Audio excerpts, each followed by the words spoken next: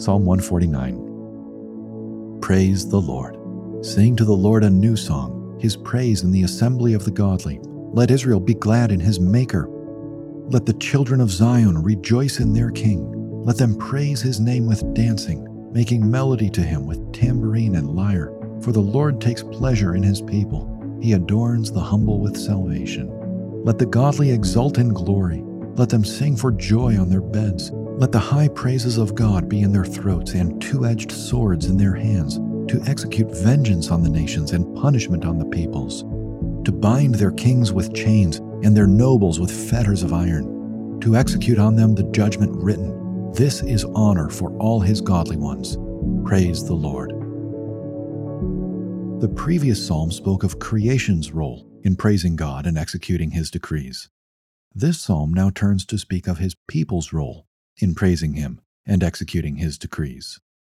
The arresting reminder of this psalm is of how low God's people have been and often are, combined with how high a role God has destined for them.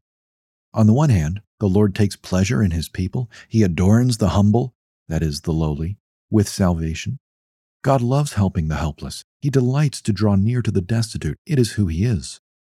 On the other hand, consider the lofty calling he has ultimately laid on his people: to execute vengeance on the nations and punishments on the peoples, to bind their kings with chains and their nobles with fetters of iron, to execute on them the judgment written. Truly, as the next line reads, this is honor for all his godly ones. As Christians, we often speak of God's judgment at the end of time, and so we should. But God does not execute this judgment on his own. He summons his people into that judgment. The New Testament even says that we will judge not only the world, but also the angels. Consider who God is in light of this astonishing reality.